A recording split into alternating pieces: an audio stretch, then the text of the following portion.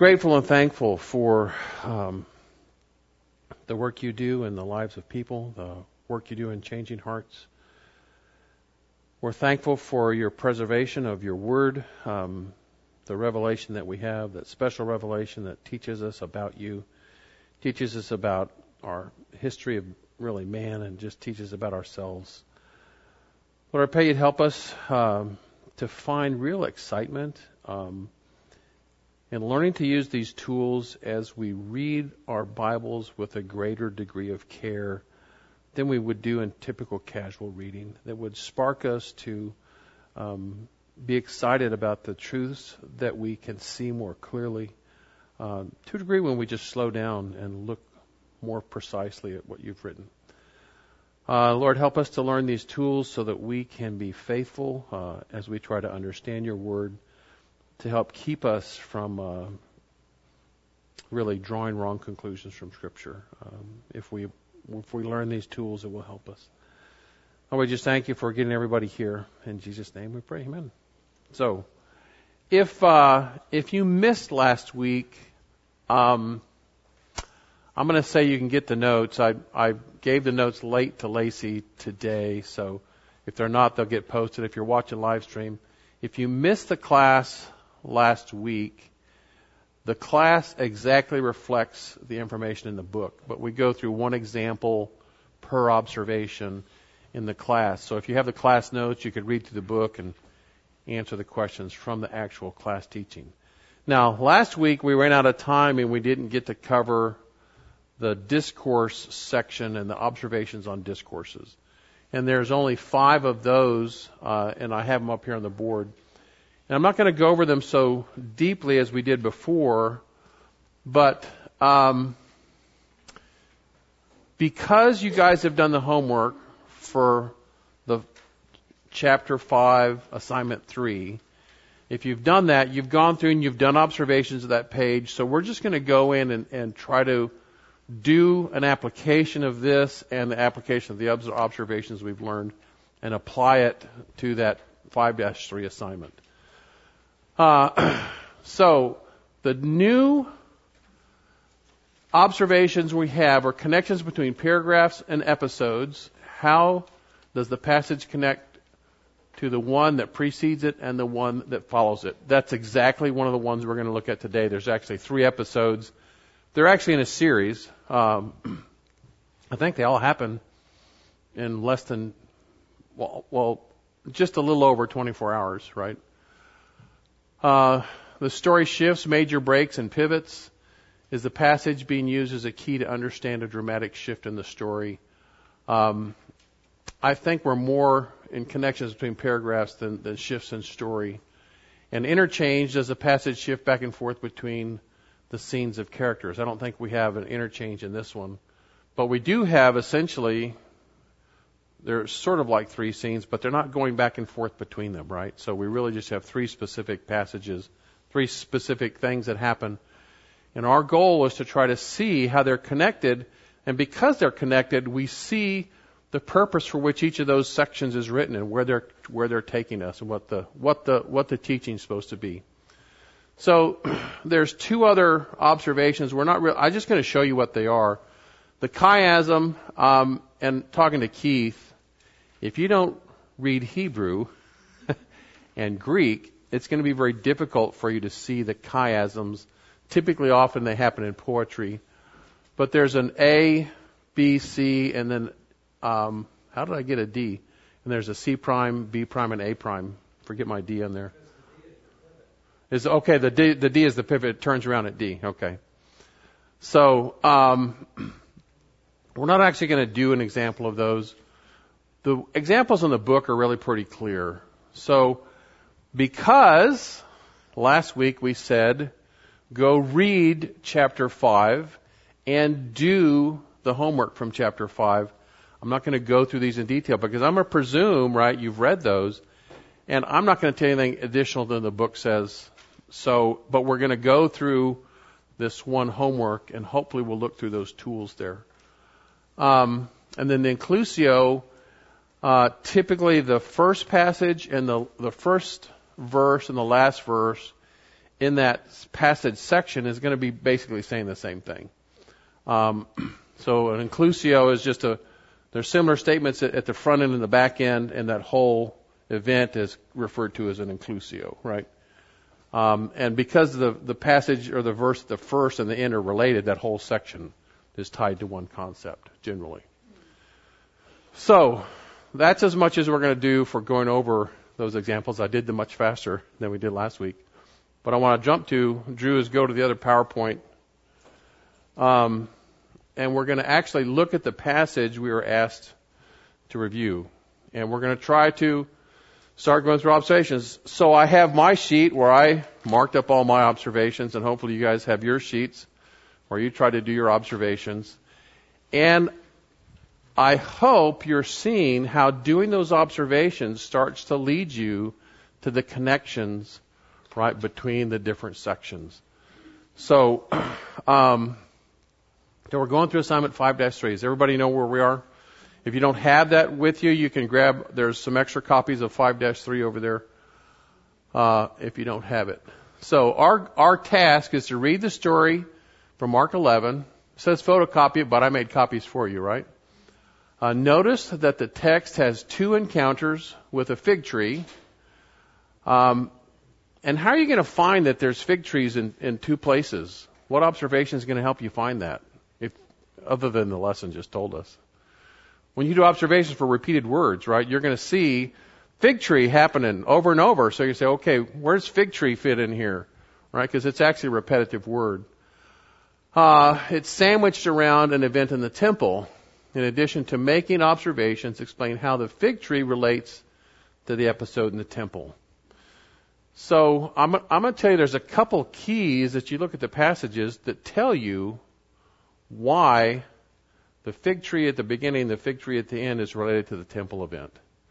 Right? So then your question is to get to how does the fig tree and what's going on with the fig tree relate to what's going on in the temple? Okay? So this is the first section where it went from 12 to 14.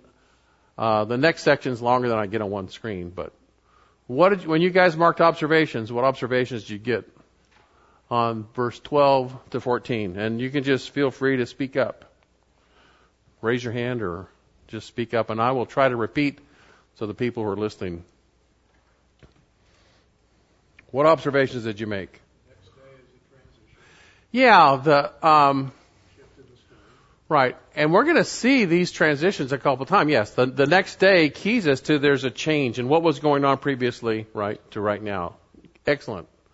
A transition point, right? What else? Jesus was hungry.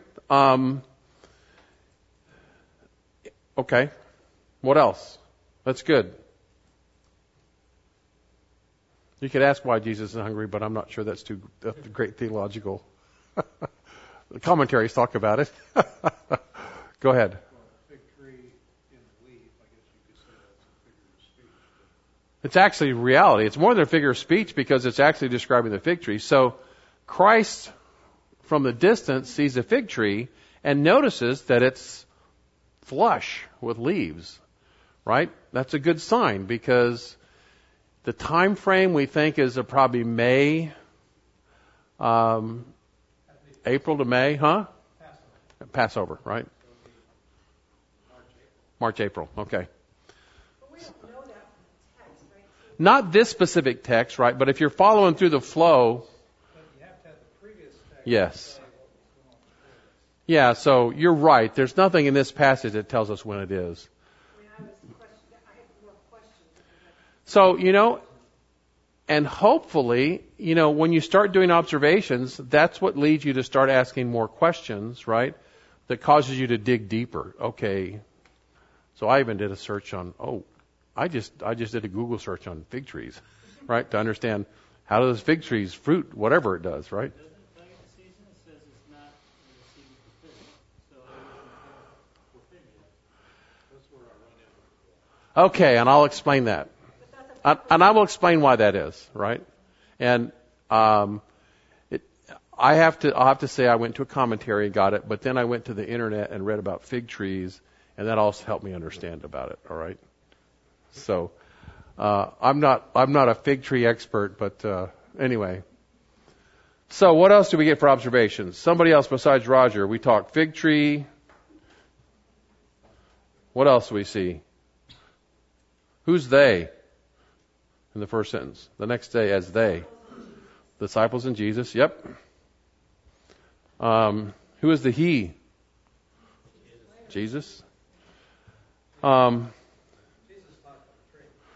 Yes, so there's actually a dialogue. It may be a one-way dialogue, but Jesus is dialoguing and actually talking to the tree.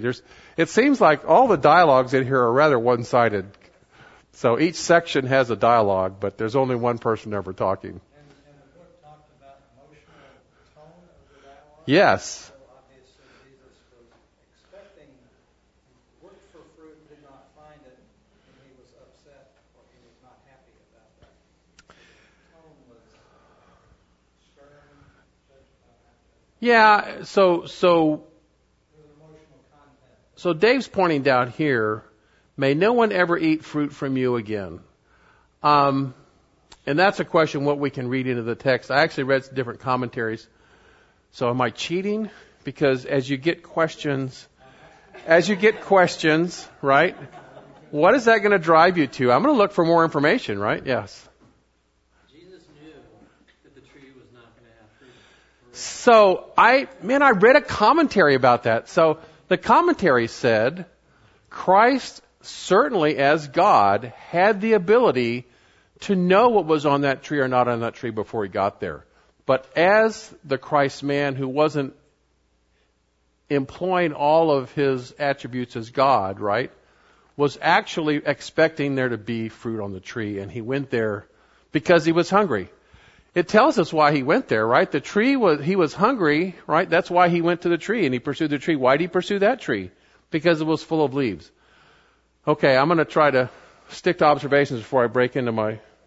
Do we have any more observations in this section? Figs and fig tree and fruit, right. The disciples heard him say it. Uh-huh. It was a phrase that was repeated later in the text about somebody else hearing something.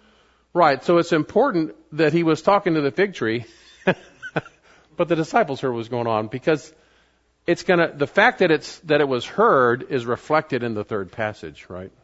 And like you said earlier, because God knew these things, but sometimes he says things out loud for the purpose of the disciples. Mm-hmm. Mm-hmm. So that's all great, isn't it? Is it fun to start asking questions about why these things say they are? So I cheat. I don't know that I cheat. I went to commentaries, right? And I looked at commentaries because I wanted to understand a little bit more. Because the question, just as it stumped Roger, well, it's the figs are not in season. What does that mean? If it's April to May, right, the fruit should have set, right? It's sometime after Passover. The fruit should have set, and there should have been fruit growing in that tree, not ripe, because it doesn't get ripe until June in Israel. Okay? So when he went to the tree, there should have been fruit on it. Not fruit that was ripe, but fruit that he could actually eat. So the fig at that point is still edible, but it's like eating, you could go to my son's peach orchard and you could eat one of those peaches before they're ripe. They're not anywhere near as sweet, and they're a little more bite. It's a little more crispy bite when you bite into them. And they're not anywhere near as tasty, right? But you could eat them, right? And they would nourish you. So the fruit, when it's not in season, as I looked at the commentaries, they're really saying, and if you understand when this is, so we've got to look at a bigger context. So that's why I love to cheat and look what the commentators say in the commentaries, because they've looked at all that. They know when this is.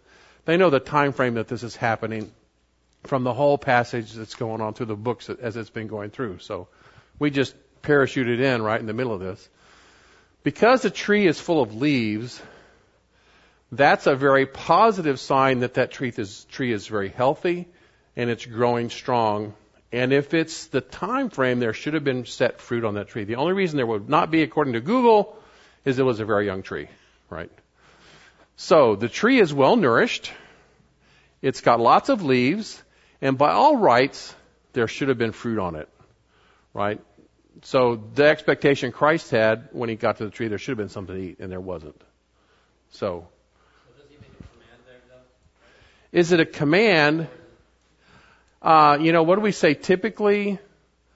I don't know that I think of as may as I guess you could say, I'm not sure I'm going to say may as imperative. I'm leaning on my David Gibson help. I think may no one ever, is that imperative? I think not, but it doesn't sound very bossy to me.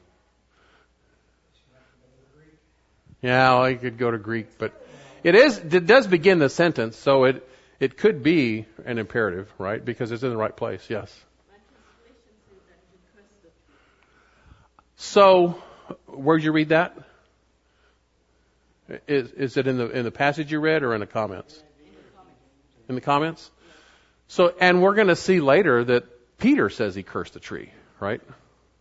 So if you think about it, it's a fruit tree. What are fruit trees to do? Bear fruit. And what did just Jesus say? May you never bear fruit again, right? You don't have fruit. May you never bear fruit. And right. Right. He's commanding. He's commanding that this, right, as a curse, this tree will never bear fruit again. Right. I know we're jumping ahead here, but Mm-hmm. none of this ties into the future text you're about ready to read. Mm-hmm. Yeah. So that's all we've got right now. Right. All by itself. Right. We need to get to the other fig tree and this next passage, and then answer the question at the end: how are they related? Any other observations we got in this section? They were leaving Bethany, right? So you could actually get some information. How far is Bethany from Jerusalem? How long is that walk? 2 miles. Yeah, 2 miles. So how long does it take to route 2 miles? A little over half an hour, 45 minutes, something like that, depending on how fast you walk. Is there a word for like this progression? Mm-hmm. They left Bethany, they go into Jerusalem, he's at the temple, and they come back through those kinds of terms? Or is it just more like Well, I think we're breaking into separate events. So there's separate distinct passages which are related. And what's the name in the, I'd have to go to the other PowerPoint to get it, right? So, or you could pull out your handy little sheet right here. Sorry. It's okay. Thanks, Glenn. So what might you want to use this? What might you want to use this for? And in here, there's a summary of all the observations from chapter 3 and chapter 5. So it's not a dialogue. So what are we saying? There's connections to other paragraphs and episodes. I don't think it's so much shift in the story pivots, right?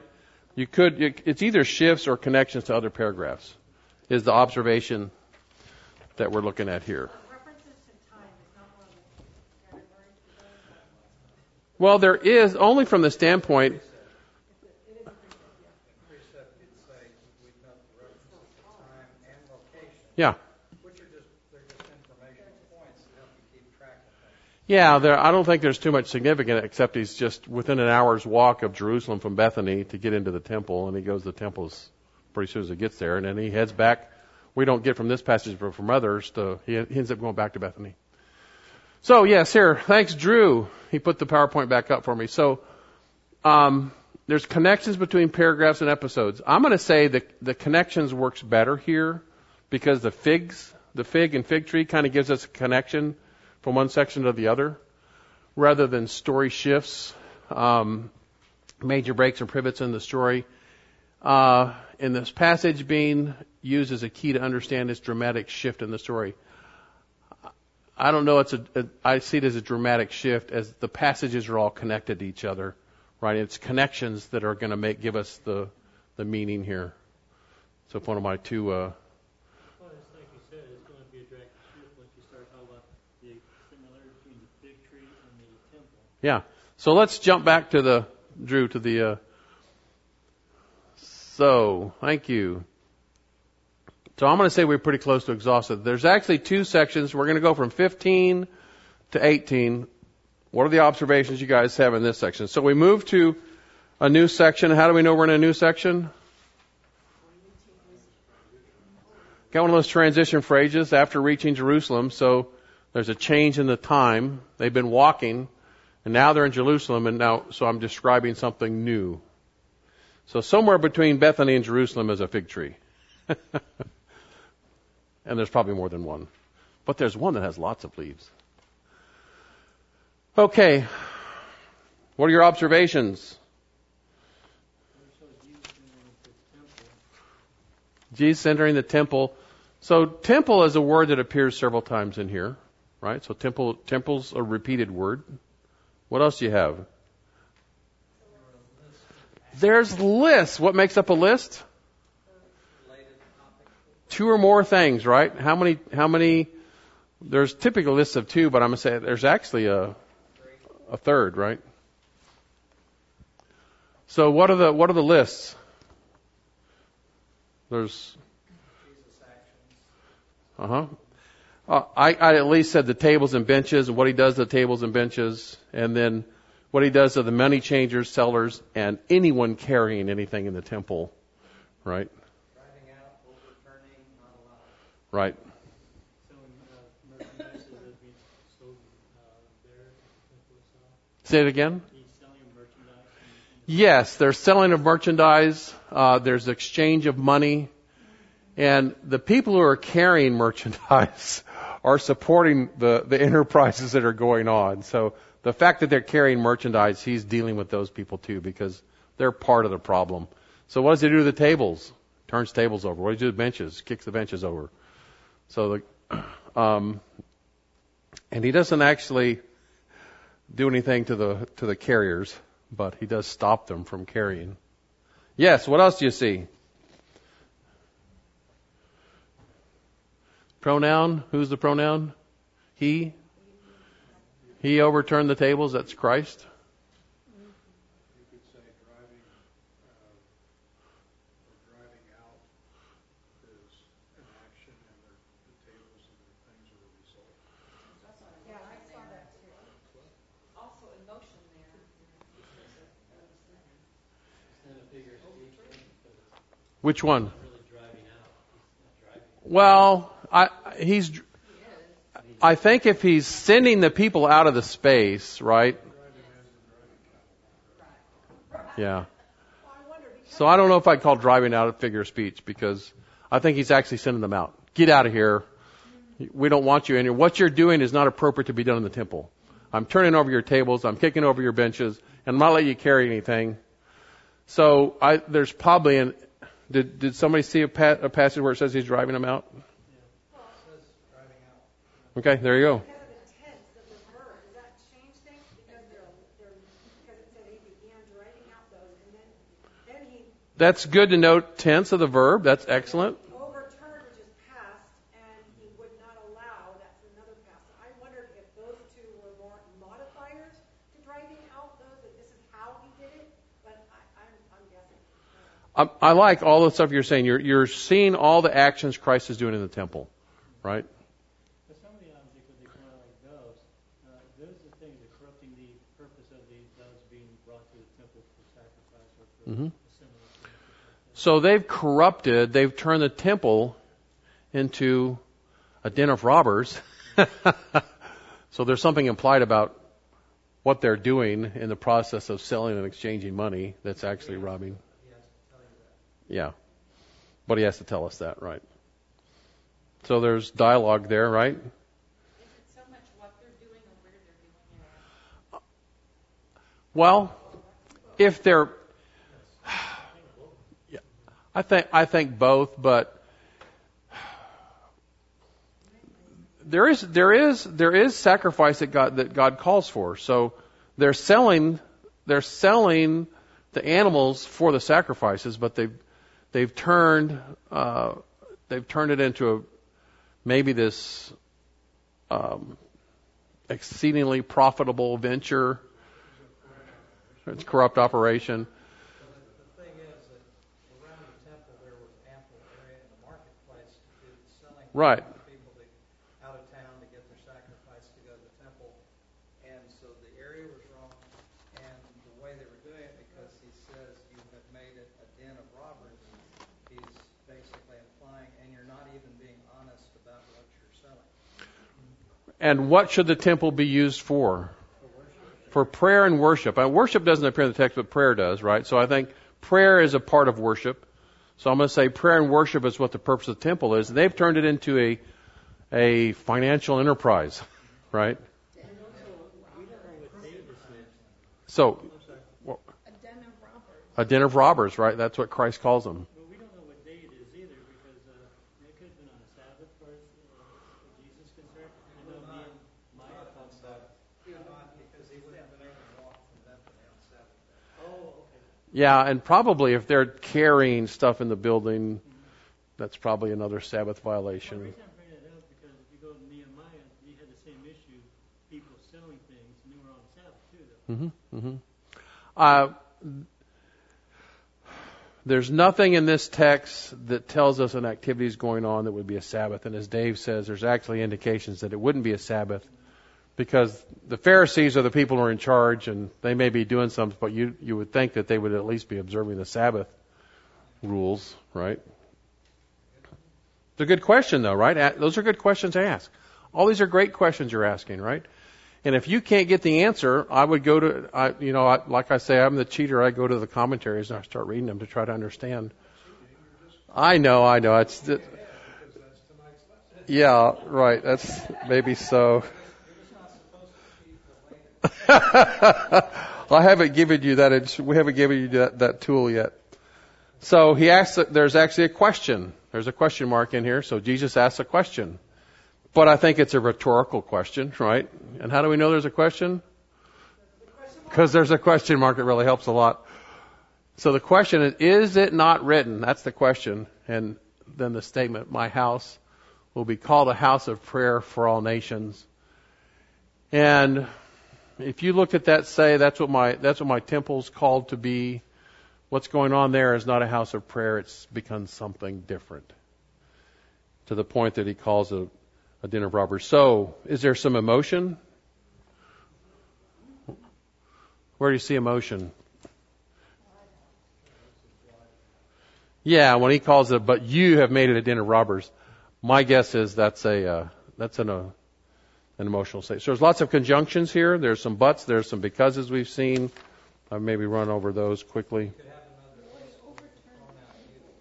Yes. So in this sentence right here, it should be, where's the you I'm looking for? You have made, right. Who is this you?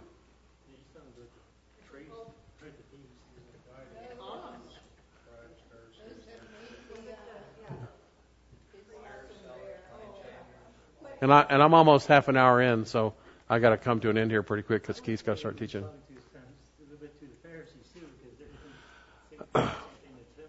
I think all the yous are the people he's addressing, and if you go to another passage, it talks about there's a crowd. There's a crowd that hears him here. So is it in the next? No, it's still here. The whole crowd, right? The whole crowd, I think this whole crowd is implied in the you, right?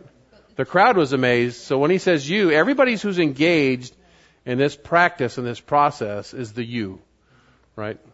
It could be the Pharisees, but whoever is selling, who's ever money changing, right?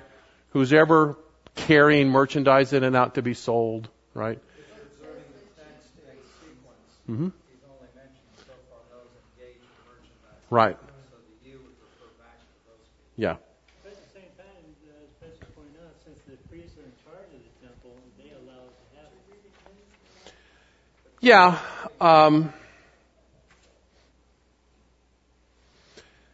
So, and I'll at least, Gray, if we're gonna use tools of grammar, we're gonna look to the sentence and see who's the sentence say is there.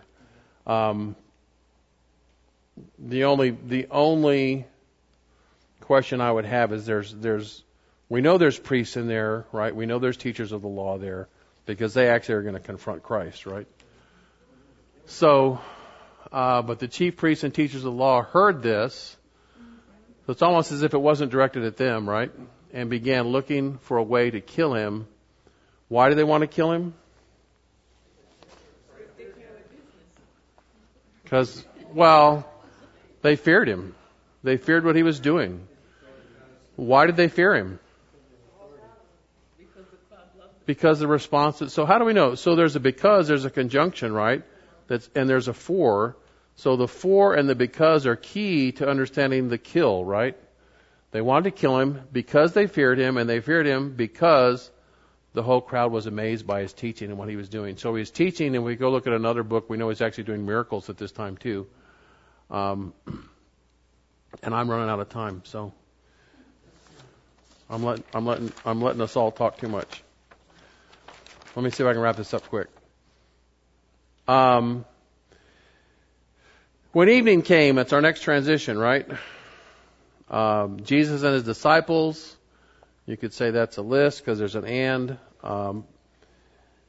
They went out of the city in the morning. So these are more timed as the time and events where they are. Somewhere now between Jerusalem and Bethany. We actually look in another book to find out they're going to Bethany. It doesn't say this in this text. And the fig tree reappears. And what's the observation about the fig tree? How long has it been since? Pretty close to 24 hours, right? Maybe less. Right? And the fig tree is obviously, exceedingly, I put that adverb, withered. How long does it take a tree to look like it's withered?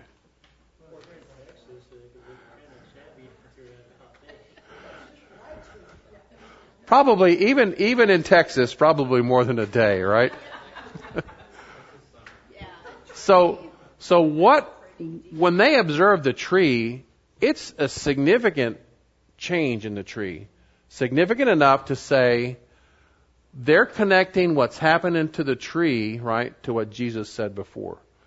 So, dialogue again.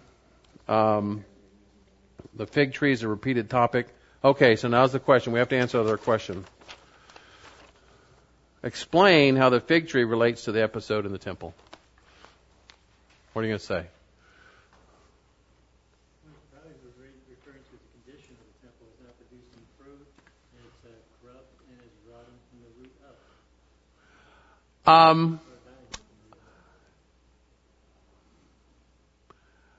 So I don't know that I would say that the temple's rotting from the root up, but that's the point. But that what the tree represented itself as, right, was not what it was.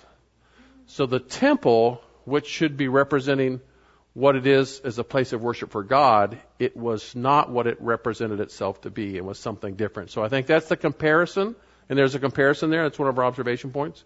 Right, between the sections we have comparisons. So the tree didn't do what it appeared it should have been doing. The temple wasn't doing what the temple should have been doing. Right? And there was a consequence for the tree. The tree was destroyed. So what's the implication for the temple? The temple's going to be destroyed. And it was, and if you keep reading through Mark, you're going to see this whole passage end in the section where Christ actually says there won't be a stone that's not turned over. Yeah. I really got to object a little bit to this. I don't like this example Mm-hmm. because I don't think it's properly done, although I hate to criticize the author. They left off the before, what was not happening before and what happened after. And especially if you read in Matthew, the parallel passage. His whole point after they ask him about, wow, the tree withered, and he starts talking to him about faith. Yeah, Talk about the condition of the temple or anything. He's saying, if you have enough faith, you too can wither a fig tree or move a mountain.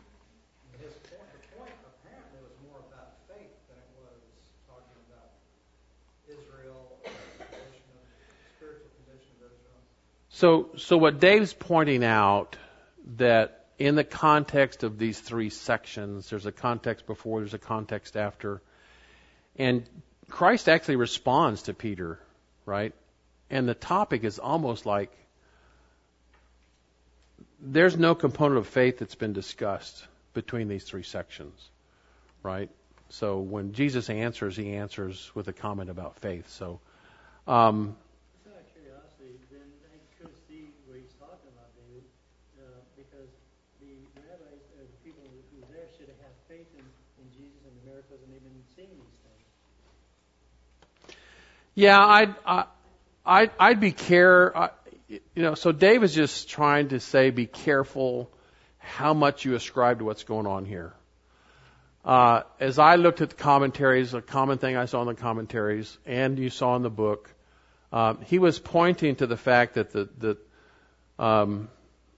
fig tree didn't represent what it was, nor was there was a component of the temple doing the same thing. The fig tree was cursed for what it did. The fig tree was so bookending. I have bookends of the fig tree's cursed, the fig tree's destroyed, right, and then something in the middle. What's going on in the temple? I still think those three sections are telling us something about the temple, right, and a consequence for the temple. Otherwise, why are the fig trees bookending, right, that section? So I at least have two bookends here. Yes, to complicate trying to grasp where this is going, you've still got to deal with the following passage where Christ responds to them. So, but do this. Can you see how looking at the connections and doing the observations is helping us get more out of what's going on here, right? There's a connection to the temple with the fig tree. We could argue about what it is, right? But we're seeing that there's a connection there. So, yes, would I trust myself? I would probably still look at commentaries to help understand that. And as Dave says, it's appropriate to go ahead and look at the following passages as well. So hopefully, I'm getting you excited about doing observations, that observations lead us to questions, and that's, you know what's exciting when you get questions? You have something you can go talk to your brothers and sisters in Christ about, right? Man, I was reading this the other day, and maybe you're talking to Keith, or Terry, or David, or going to grab a commentary to try to grapple with what's going on. Those are all good things that we spurred you on to. So, with that, let me stop because I'm 10 minutes over. My bad.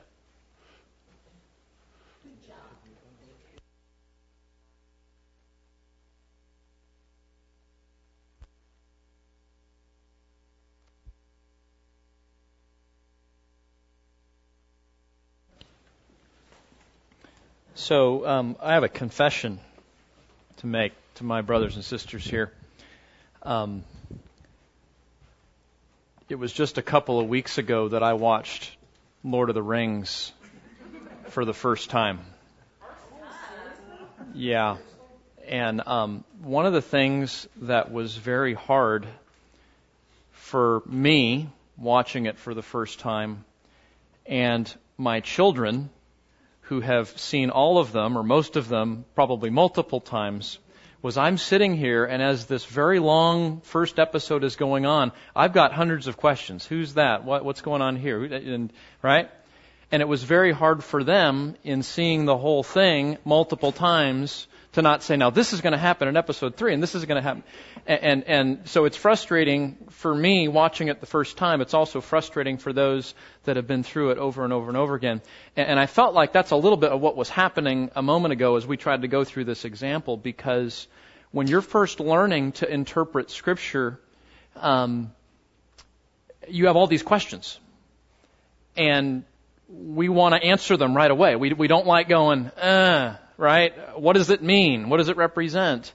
And I think like watching your favorite movie for the first time, the second time, the third time, the fourth time, the fifth time, every time you watch it, what happens?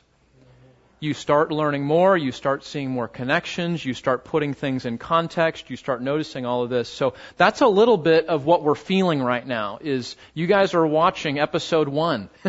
And obviously you've read the Bible before, so you know that. But that's a little bit of it. So my encouragement is, don't get frustrated when you do an assignment like this that there are unanswered questions.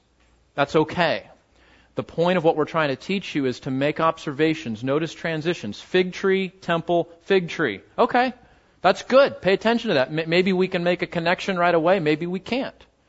But the point is to make that observation, to notice those transitions. As you read the whole book of Mark, which is really what we need to do, and put that one section in context and read it over and over and over again, then you're going to start to see things. And what some of you were doing, because you've read the whole book before, is you're going, oh, this happens over here, and what about this? And that's good. You're seeing those connections. But at this point, we're trying to teach you a method of noticing, of asking questions, of seeing connections, and it's not going to get you to where everything's answered, right? Where it's a process. But just recognize that's how you read books, that's how we watch movies, and reading the Bible in that sense is no different. Okay, so learn to make those observations, ask questions, and then know that as you keep reading and keep studying, hopefully we'll be able to answer some of those questions. Okay, you with me? Okay. Awesome. Well, thank you, Lee, for leading us. That was really insightful just to see those connections there. So, where are we on this interpretive journey? Remember, what are we trying to do? We're trying to teach you a method of studying the Bible. And we're using this as an analogy just because it kind of helps us to remember. The number one there, that's the biblical city. That represents the biblical town. And the journey, right, the journey we're trying to do is to first of all grasp the text in their own town. We're trying to understand what did the author mean to the audience he wrote to in biblical times. That's step number one. And we're learning that by understanding sentences and looking for key words and discourses and whatnot. The next thing we do is we want to measure the width of the river to cross. In other words, what are the differences between the biblical audience and us? That's what we're going to talk about tonight. We're making all these observations. We don't have a temple in the middle of Granbury. Have you noticed this? We have a courthouse. See, it's different, right? So that would be one difference, is we don't have people that sell things in the temple. We have people that sell things on the square, right? So there's one difference between our town and the biblical town. We're going to study that tonight, and we're going to figure out how do we identify those differences and then educate ourselves to overcome them. Remember, step 3 is we're going to cross the bridge. Once we understand what the text meant to the author and we understand the differences there, then we can draw meaning from that. What's the point of the story? What's the theological truth that's being taught, or whatever the point there is?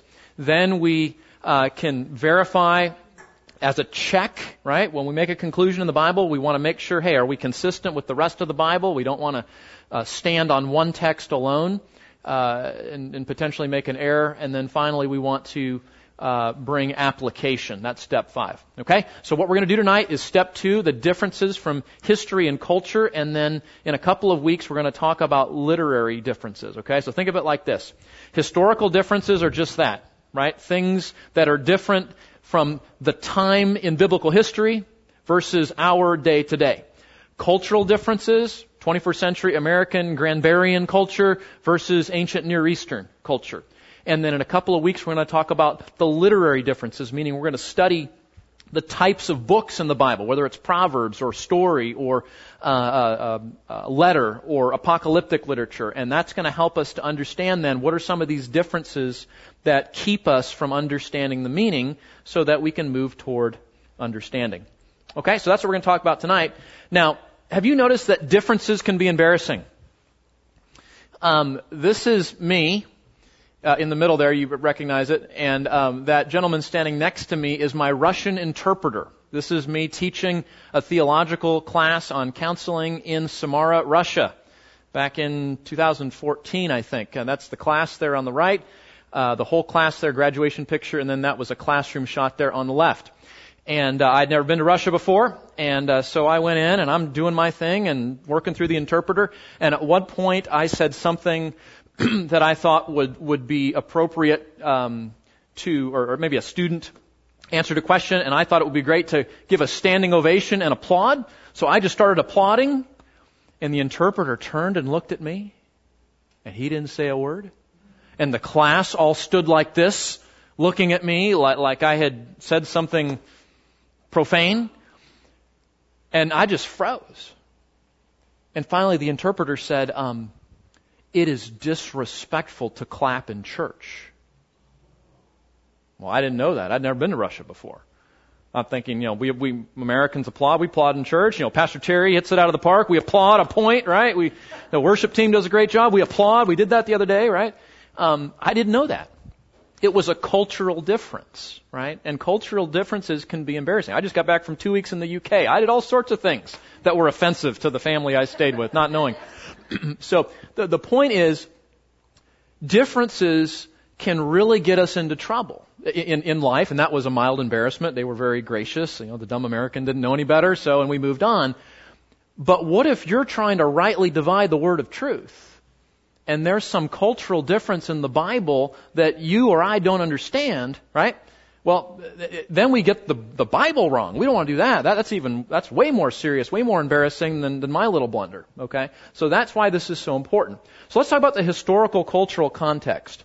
What we're thinking about in terms of historical cultural context is any information available from outside of the text of Scripture that helps us to understand the biblical text itself. Sometimes we talk about internal evidence and external evidence, okay? Internal evidence or internal information would be things I can learn about the book itself from inside the book. So for example, if Paul says, Paul, an apostle of Christ Jesus, well, I didn't need to go read that somewhere in a encyclopedia on the Apostle Paul. The Bible itself tells me he's an apostle. But if Paul says something about being in arrest in Rome, he's in chains, well, we go, what does that mean? I mean, is that like going to Wichita Falls? Is that like being in the Hood County Jail?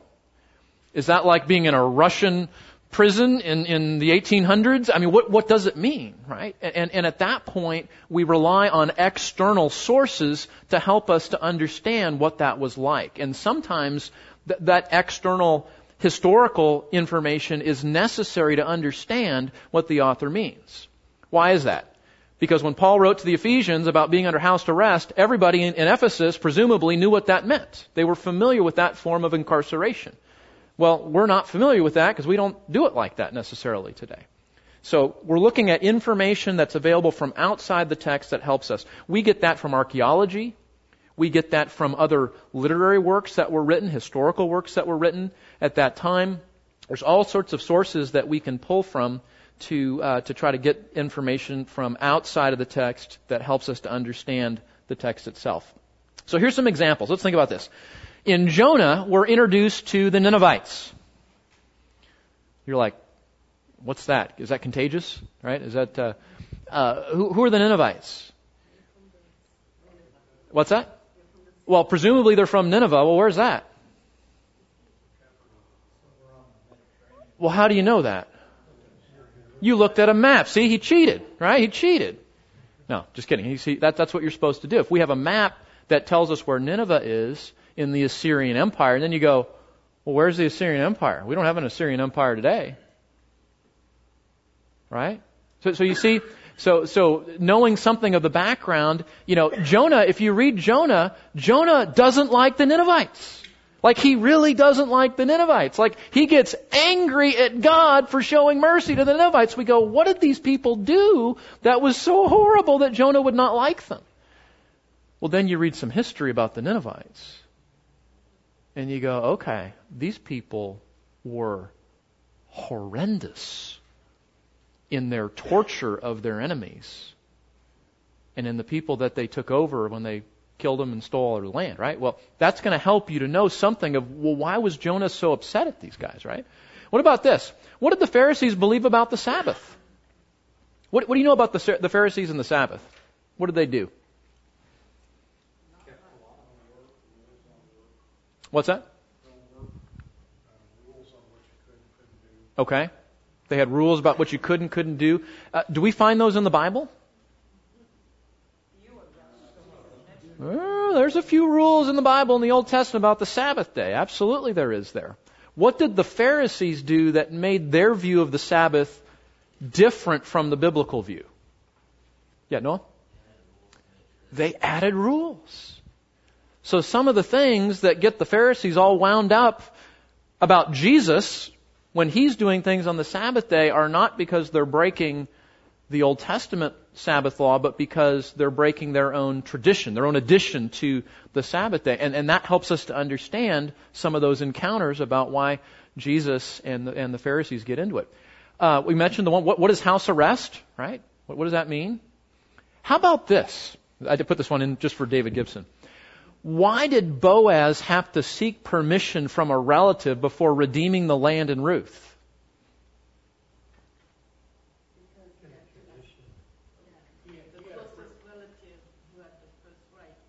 Okay, how'd you know that? Okay, you read the textbook. Okay, all right, yeah. How'd the textbook authors know that?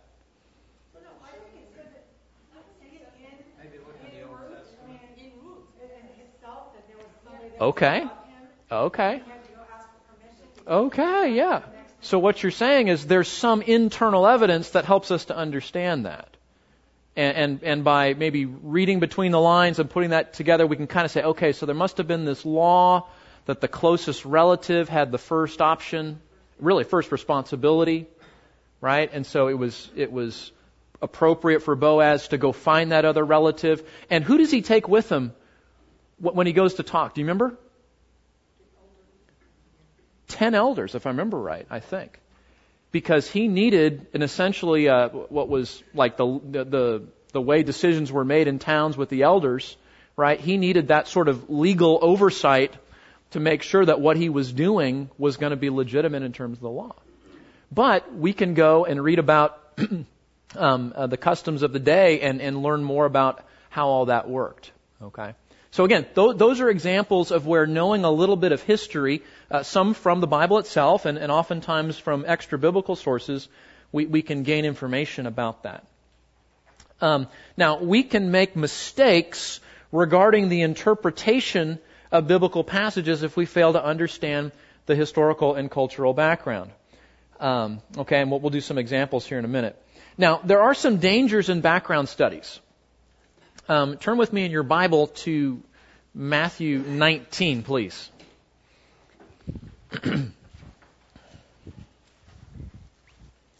I remember early on as a child hearing a sermon about this, and I don't remember where it was or who said it, but in Matthew chapter 19, the rich young ruler, right? Matthew chapter 19, the incident, the rich young ruler. And, the story, he comes up, what good things should I do to inherit eternal life, right? We get through the whole thing, and remember, he goes away sad because he's unwilling to go sell all his possessions to follow Jesus. And verse 23, and Jesus said to his disciples, truly I say to you, it is hard for a rich man to enter the kingdom of heaven.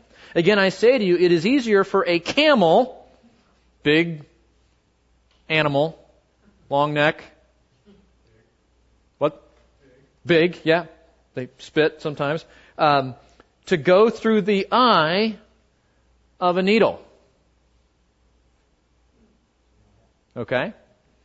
Now, how many have heard the sermon that the eye of the needle was an entrance to the city, and in order for the camels to get in, they had to kind of take all their baggage off and crawl under the thing, okay? I don't know where that came from, but did you know that that's myth? I don't know, but here's the thing. That's where external study, external sources, in this case, that are wrong and get propagated because it makes sense to us, right? It's a great image, right? You have to strip off everything to follow Jesus. Deny yourself. It fits theologically, doesn't it? It's just not true. So, well, okay, so Dave's getting ahead of me, but anyway, so I love it when you get ahead of me, Dave. It's awesome. So, but check this out. The text itself shows us that interpretation is wrong. Okay? Look at this. Because when the disciples heard what Jesus said, verse 25, what did they say? When the disciples heard this, they were very, very astonished and said, well, what does the camel do with all the stuff he leaves outside the city? Is that what it says? No. They said, when they heard this, then who can be saved? The disciples understood that what Jesus meant was it was impossible for a rich man to be saved. Not that there was some donning of baggage. So see, the text itself interprets what Jesus meant. And that's one of our takeaways, right? Let the context, let the story itself interpret what's going on. And in this case, how the hearers to Jesus responded give us a clue about how we're supposed to take what he meant, what he said. And then, of course, what does Jesus say? Jesus affirms their reaction. You're right, with men this is impossible. But with God all things are possible. Meaning it takes God himself doing a miracle of sorts to allow people to be saved. Okay? So we need to be careful of background studies because sometimes information you hear can be wrong. Sometimes we can elevate background information of the text above the meaning of the text, and I think that's what happens here. Not only is he wrong, that view wrong, but we've made that the interpretive key to the text and letting the text itself lead us to what it means. So we don't want to do that, and we don't want to walk around as ancient Near Eastern scholars. Better to be a student of the Bible's message. Let's be an expert in knowing and obeying the Bible, and let's not get off too much on being ancient Near Eastern experts, okay? So let's talk about what is the actual information that we need, and then we're going to do an example. And I asked you this week one, and you told me no, but you guys aren't too old for show and tell, right? No. Okay, I got show and tell here. We'll get to that in a moment. Okay, so what is the historical, cultural information that you're going to need to know about any book in the Bible? And there may be like extra things in addition to these, but these are sort of the keys, okay? And on your notes there, no surprise here, right? Who was the author of the book? What was his background? When did he write? What was the nature of his ministry? What kind of relationship did he have with the audience? Why was he writing? Who was the biblical audience? And what were their circumstances? Okay, so any book you read, if you're going through a Bible reading plan and you're going to dive into a new book, these are some great questions to try to understand before you jump into that. Not that there's nothing wrong with jumping in and starting reading it and not know all of this, because you can learn the answers to a lot of these things simply by reading the book. But there's also a lot of information that you're probably going to get lost in the book if you don't know certain information about the book ahead of time. Okay, so those are some key things there. Now, interestingly enough, we might say, well, that's the information we need, but we have to talk about one more thing. And just remember, don't forget that you have a history culture too. We're talking about what did Paul mean? Where did Paul live? What was Paul's background? Who was he writing to? Where was he when he wrote? Why did he write? Right? We're focused on what is the book, the background of the book itself. But we need to stop and remember that we, as the reader, have a history too, right? We have a culture too. There's something that we just need to really be honest about, and that is the readers of the Bible are not neutral. We don't come to the Bible like we're going into a clean room with our lab coats on, and we're just going to go in this neutral way, and we're going to study the evidence, right, as people that have no opinion about anything. We all have assumptions. We all have beliefs. We all have experiences. We all have a certain amount of knowledge, a way of dealing with things. And all of those things affect how we're going to interpret what we read. And that's not unique to the Bible. That's life. We interpret life through the lens of our own belief system, our own knowledge and experiences.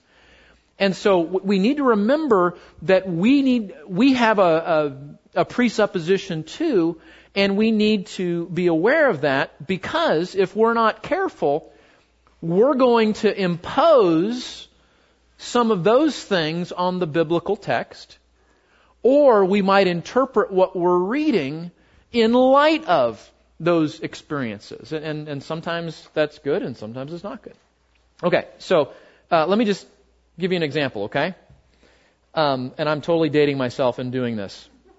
Who knows what that is? My kids are going, what is that? What is that? That's Pinocchio. How many of you have seen Pinocchio? The cartoon. Okay, we have a couple of young people that have seen it back there. And you know, if you know the story, he gets swallowed by a whale at one point, and you know, look at the cartoon, right? Man, he could build a 2-story house inside that whale, couldn't he? You know, and I think sometimes that we 20th, 21st century Americans, when we hear that Jonah got swallowed by the fish, maybe that's the image that comes to mind. Maybe, maybe not. I don't know. But that affects, if you teach the story of Jonah to kids that have seen the Pinocchio movie, right? That's probably the image. Now contrast that with this. Have you heard of the Goliath grouper fish? This dude can, in fact, I was almost going to play it, and I thought, you know what? It's rated PG, and I don't want to make anybody sick. So, if you like it, just Google giant grouper, or Goliath grouper, excuse me. There are videos of these huge fish eating whole sharks, almost eating a diver. It gets his fin. Anyway, so some of you, I know that freaks you out. You don't like Shark Week on Discovery Channel, so I didn't want to do that. But look at the size of this thing in relation to the diver. So if you do some of the history about fish and swallowing people and whatnot, it could have been a whale, obviously, that swallowed Jonah. More likely, it was one of these. Anyway, that's debatable. But the point is, what comes to mind? Look at the difference. You think about. Look at all the room here, right? Look, room, you build 3-story house in there, everything's great. Versus going down the belly of this dude. Okay? I don't think Jonah had a lot of room in the 3 days that he was in the belly of the fish, if we're thinking about it based on some external information that we now know about fish and whales that can potentially swallow human beings. So that's an area where maybe our cartoon experience might affect the picture that comes to mind. How about this? What's he doing?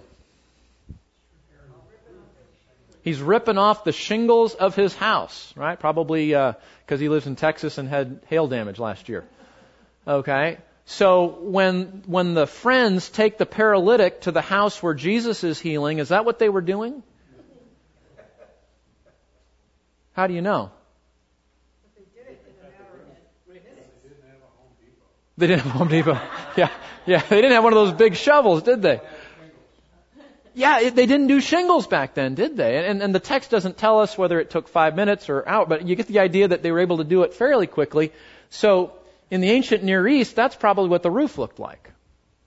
It was sticks and mud and dirt and tar, and probably something more to what you guys in P&G did, right? Something similar maybe, but. So removing the roof probably looked something more like that than what the guy's doing there with the shovel. Okay, so again, are these huge deals? Do these vastly change interpretation? Not really, but the picture that comes into your mind is in part programmed by my experience as 21st century Americans. So that's the point. Okay, so now, how about this one? Oh, my kids know, they love the Magi. They're like, Daddy, please don't teach on the Magi again this Christmas. This is the picture that comes to mind when we picture the Magi, right? You know, three little guys sneaking around the city streets of Jerusalem at night, riding on camels, trying to find Jesus. When actually the Magi were likely a caste of Persian, Parthian kingmakers.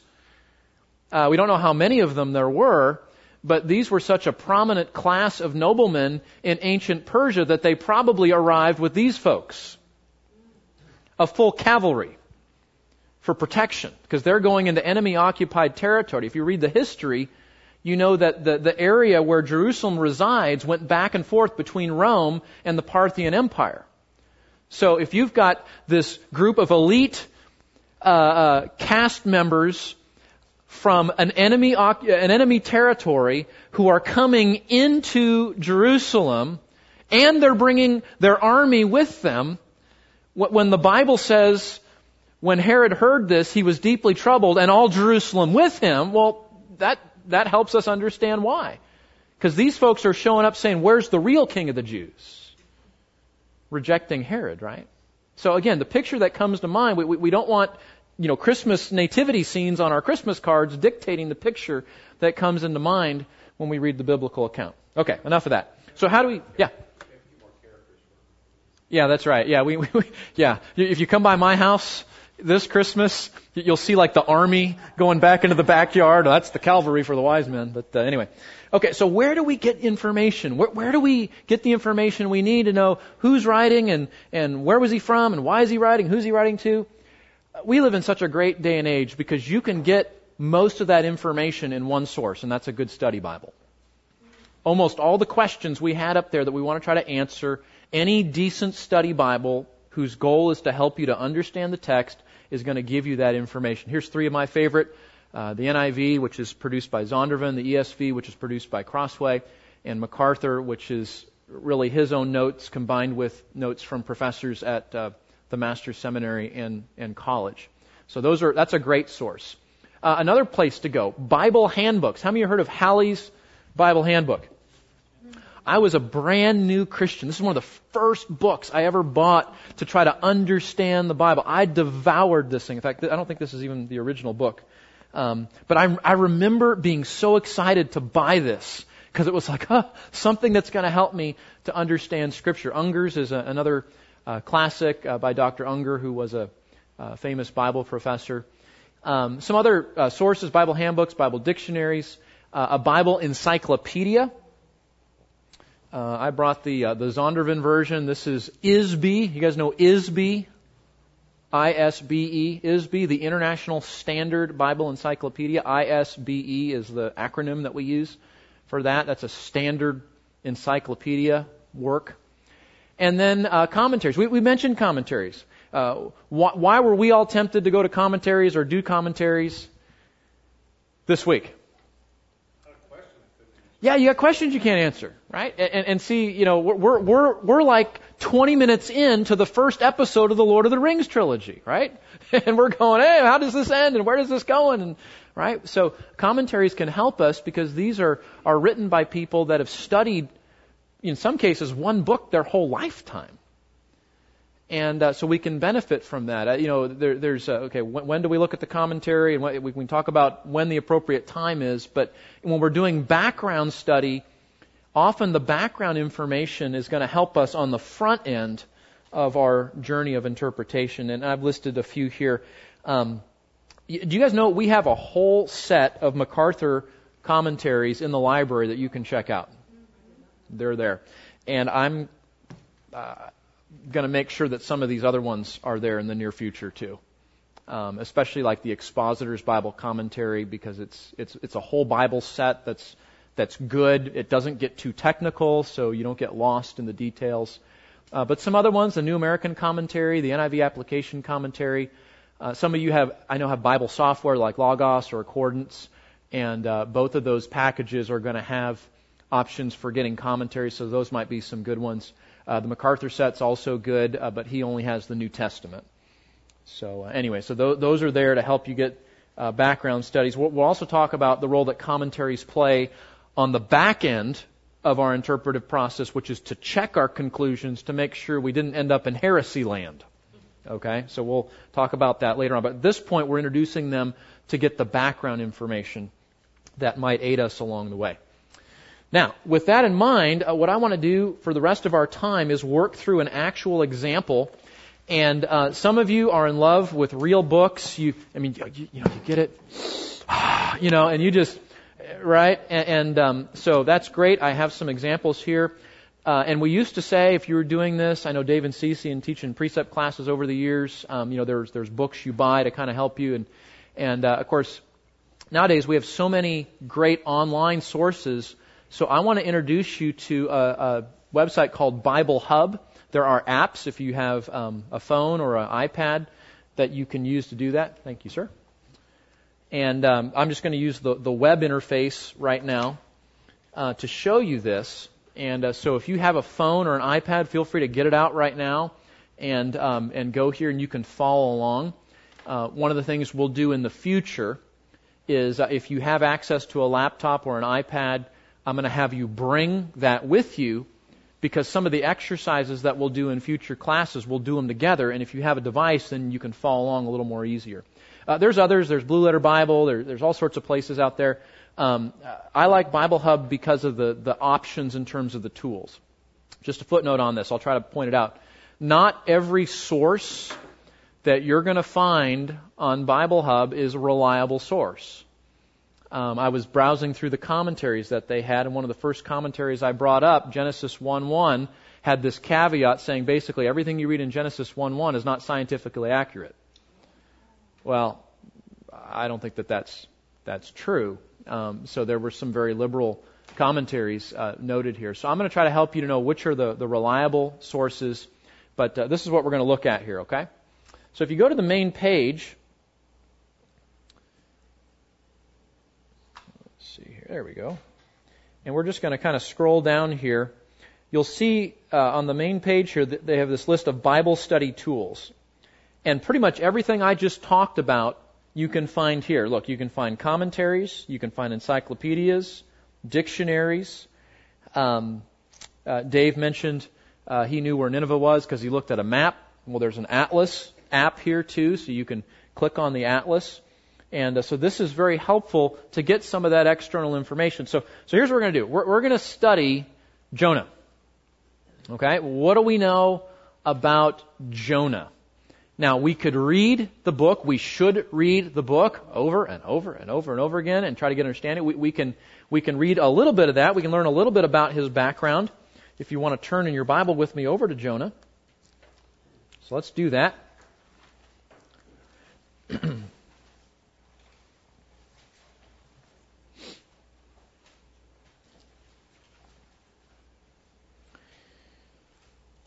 The word of the Lord came to Jonah, the son of Amittai, saying, Arise, go to Nineveh, the great city, and cry against it, for their wickedness has come up before me.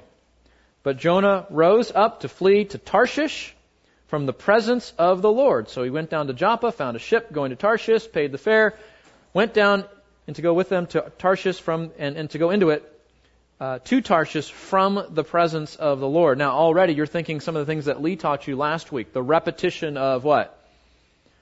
From the presence of the Lord. From the presence of the Lord, right? And so we're noting some things like that in terms of what the writer is wanting us to understand about that little introduction. But we immediately have a lot of questions, right? Who's Jonah? Who's Amittai? Where's Nineveh? Where's Tarshish? Where's Joppa? So we have some geography here. And we have some personal information here. I know what you're thinking. You think, Keith, you just go to the back. You know, God inspired these really nice maps for us. Right. Well, remember, the maps are not inspired. They weren't a part of the original canon. Those were added by editors for our convenience. So if you have some maps in the back, that's a good place to go. But what is that? That's an extra biblical reference, isn't it? That's going to help you to know where is Nineveh, and where's Tarshish, and where's Joppa. Now let me just show you. Let's start by going to the. Let's see here. There it goes. This little topical Bible is one place to get there, or we could go. We're at the limit of the wireless mouse range here, so there we go. We go to this dictionary.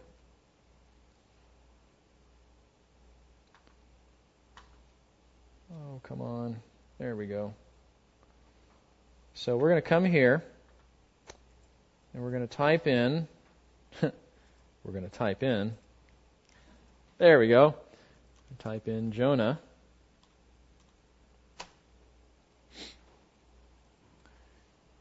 And it's going to give us a couple of hits here, right? There's Jonah at the top there. There's Amittai. Gourd, if you want to read about gourds. The gourds make a special appearance in the last chapter. And I may need you to help me, Drew. This is, let me... Yeah. Just so you know, the Bible Hub has an app also. Yes. Yes, thank you. Yeah, there are apps for both the phone. Oh, thank you. That works a lot better. So if we go there, okay, we've got Hitchcock's Bible Names. That tells you what names mean. Smith's Bible Dictionary. ATS Bible Dictionary, Easton's Bible Dictionary. And remember I told you about ISBE, right? The International Standard Bible Encyclopedia. So we can come down here. That's probably where I would go if it were me, because that's a reliable source. And we can read an article here about Jonah.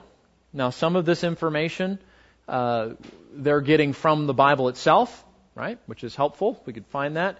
But some of it is not. Like, you're not going to find the date range there given for the reign of Jeroboam without tracking a lot of different kings and doing some arithmetic throughout the historic books of the Old Testament. So that's convenient to know something of when the reign of Jeroboam occurred, and that helps us to know what was going on when Jonah was writing his book here.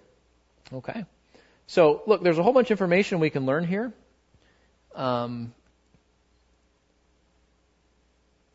So they give some possible dates based on history. They talk about this Gath Hefer, which is probably the village that he was from, and that, again, helps with the geography and the territory of Zebulun, and Joshua apparently alludes to that name. So we get something of the background of his name here. He received a command to preach Nineveh, but he fled the opposite direction, right? So we get that. That kind of is an overview of the book itself. There's some information about the historicity here, and then there's some references in the New Testament. Okay, so the point is you get a little bit of information about the date and the time where he was from. That can be very helpful there. We can do the same thing if we wanted to go to Nineveh. So why don't we do that? And again, my point is not to try to go through all of this at once, but just to show you how you can use a tool like this to get more information. So if we just back up, we'll just page back to where we were, and we're going to type in Nineveh.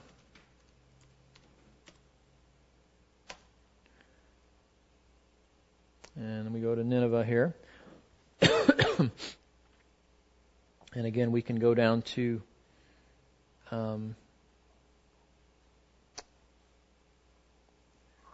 whoops, what did I do? Okay, so let's do this, the Ninevites. Okay. So there's our ISBE article again.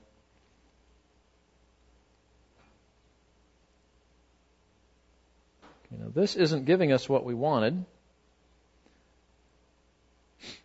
And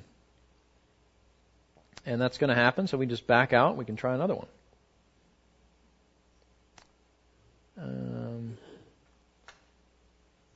Probably because maybe I spelled it wrong. Okay, here we go. This looks a little more promising. Smith's Bible Dictionary has an article there. Let's see if ISBE has one here.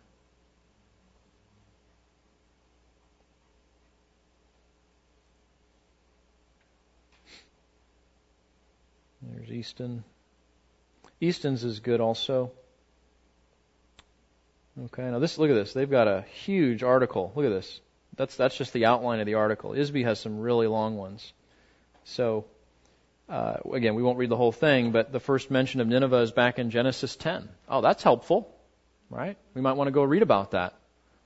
And one of the fun things that a Bible dictionary can do is it can help you to trace a theme or the history or the background of a subject you're reading, in this case in the Minor Prophets, all the way back to the book of Genesis. So similar, if you type in Nineveh into a concordance where you're looking for every instance of the word in the Bible, that can help you to do that too. But anyway, so this gives you some background here. We can come to find that Nineveh was one of the early ancient cities. And man, all sorts of information here. So you could probably read for 30 minutes getting all sorts of information on Nineveh and its background. But one of the things you're going to read, this is interesting, Sennacherib, who you'll remember during the time of Isaiah and some of the kings of Israel, the encounter with Sennacherib. But anyway, so there's a description from some ancient writings about his description of Nineveh. That's interesting. Read what a contemporary king thought about Nineveh, right? But one of the things you're going to read in here is about the atrocities of the nation of Nineveh and the Ninevites during the time when Jonah was writing. And that gives you some background as to why he is not at all happy that God wants him to go preach a message of potential repentance and hope for the Ninevites. Okay? So again, you get the idea. That dictionary is very helpful. Let's go back to something that we saw earlier here. How about an atlas? So if we type in Nineveh,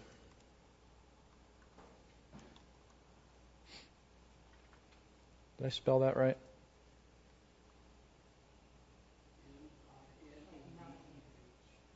Is that right? V-E-H. I failed spelling. Hey, there we go. Okay. Look at that. Can you get your bearing based on the rivers there?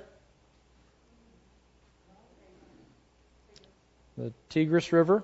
Okay, so that puts us somewhere in the Iran-Iraq area of today, right? Oh, will it? Oh, hey, look at that. Oh, yeah, look at that. So now you can kind of move this thing around, right? Or no, maybe not. It's not live.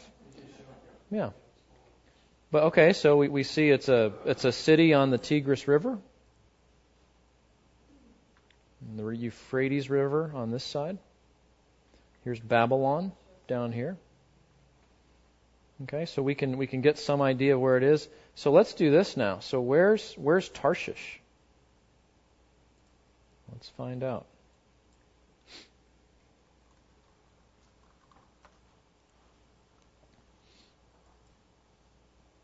Oh. Wow, where's that at? Yeah, we'd have to come down here. Let's look at where's our blow up?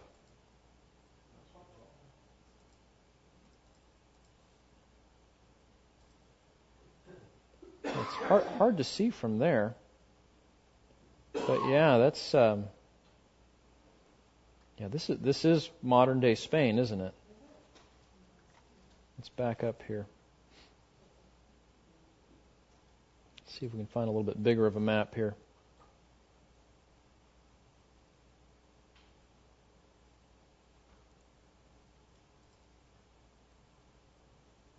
Okay, well there's Joppa. Okay. He went to Joppa. Mm-hmm. Yeah, so he would come to Joppa, and so this is the Mediterranean. So Nineveh is over here somewhere, right? And so he goes to Joppa and on the Med here, and where's he going? Literally the opposite direction, right? He's going west. Nineveh is east.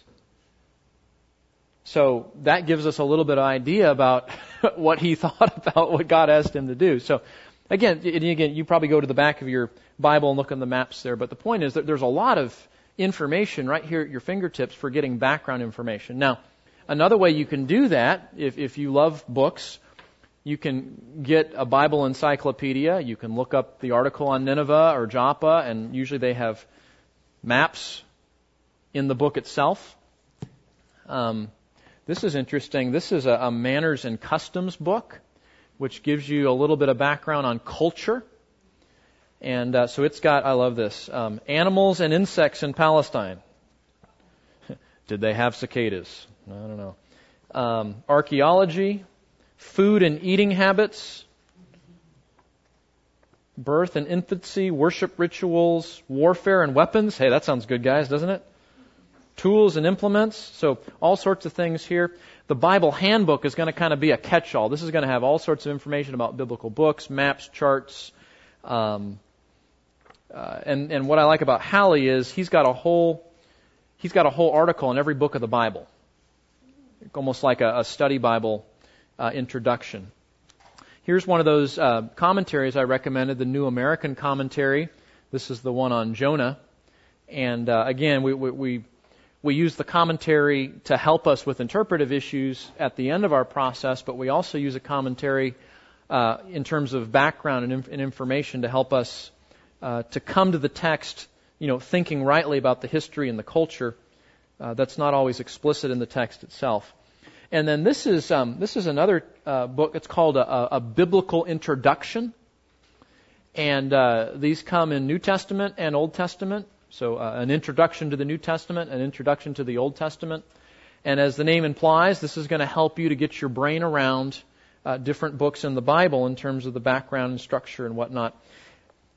And again, these are written by people that have, in many cases, studied that one book for decades. And so they bring an expertise on the material that most of us will never achieve. So, in any case, so this is a wonderful little website that you can use.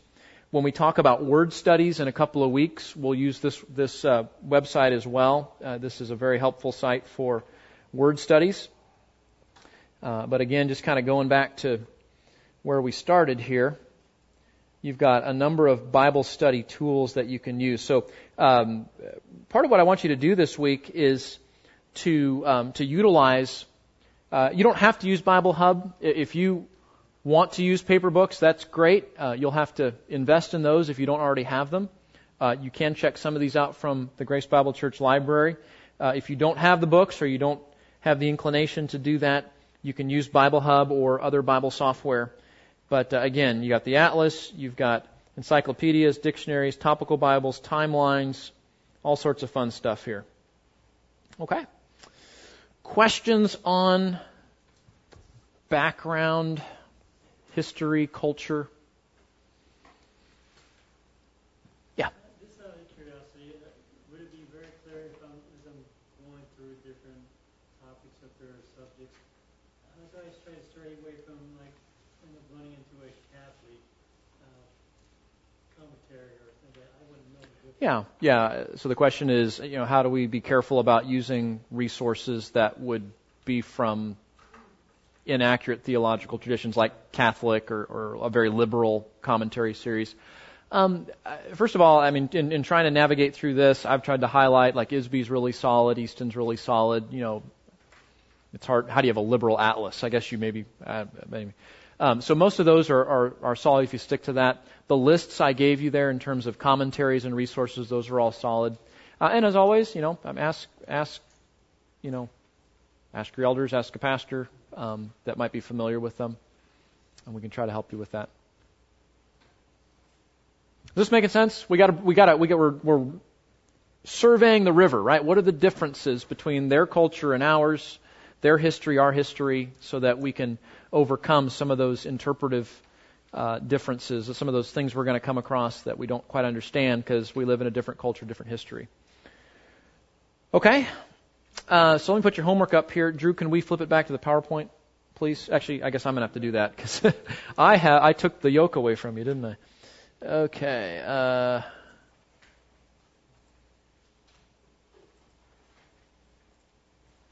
Okay, so for those of you that are following along in the book and the homework, your reading this week is chapters 6 and 7. And that's going to talk about history and culture like we talked about tonight. And it's also going to talk about you and I, what we bring to the text in terms of our own presuppositions. And then the assignment is to do assignment 6.5, or 6 should be 6-5 actually, which is on page 136 in the third edition. Let me just make sure that that's accurate. Is that correct? Okay. So here's what we're going to do. Your mission, should you choose to accept it this week, is you're going to study the historical, cultural background to the book of Nehemiah. And we didn't really do anything thorough here with Jonah, but trying to answer those same questions about how much time passes between Nehemiah 1:1 and the month of Nisan in chapter 2, verse 1. Where is Susa? So get out your atlas. Which empire did Susa serve as one of the 3 royal cities? Well, you got to get into a dictionary to get into the history there. What other biblical characters live there? Did this character live before Nehemiah or after? So maybe look at your timeline. Which empire did King Artaxerxes rule over and when? And what was the cupbearer's status in the royal court? All those would be very interesting questions for you to discover and will help you to better understand the narrative of Nehemiah. Okay? Good? Okay, let me pray. Father, we're so grateful to be recipients of your word and the gift that it is to us, and we thank you that we also benefit from just rich resources that are readily available that help us to rightly divide your word. Lord, thank you for this great stewardship, and I pray as we continue to learn a process of biblical study and that you'll guide us to do what Scripture says, to accurately handle your word and to rightly divide it, because we want to know you. We want to understand your will clearly and accurately, and we want to be those that are not just hearers, but doers of your word. So thank you for our time tonight. Will you give us all grace as we dig into the text this week and sources? And we pray for your mercy on us as we desire to know you more. In Christ's name, amen.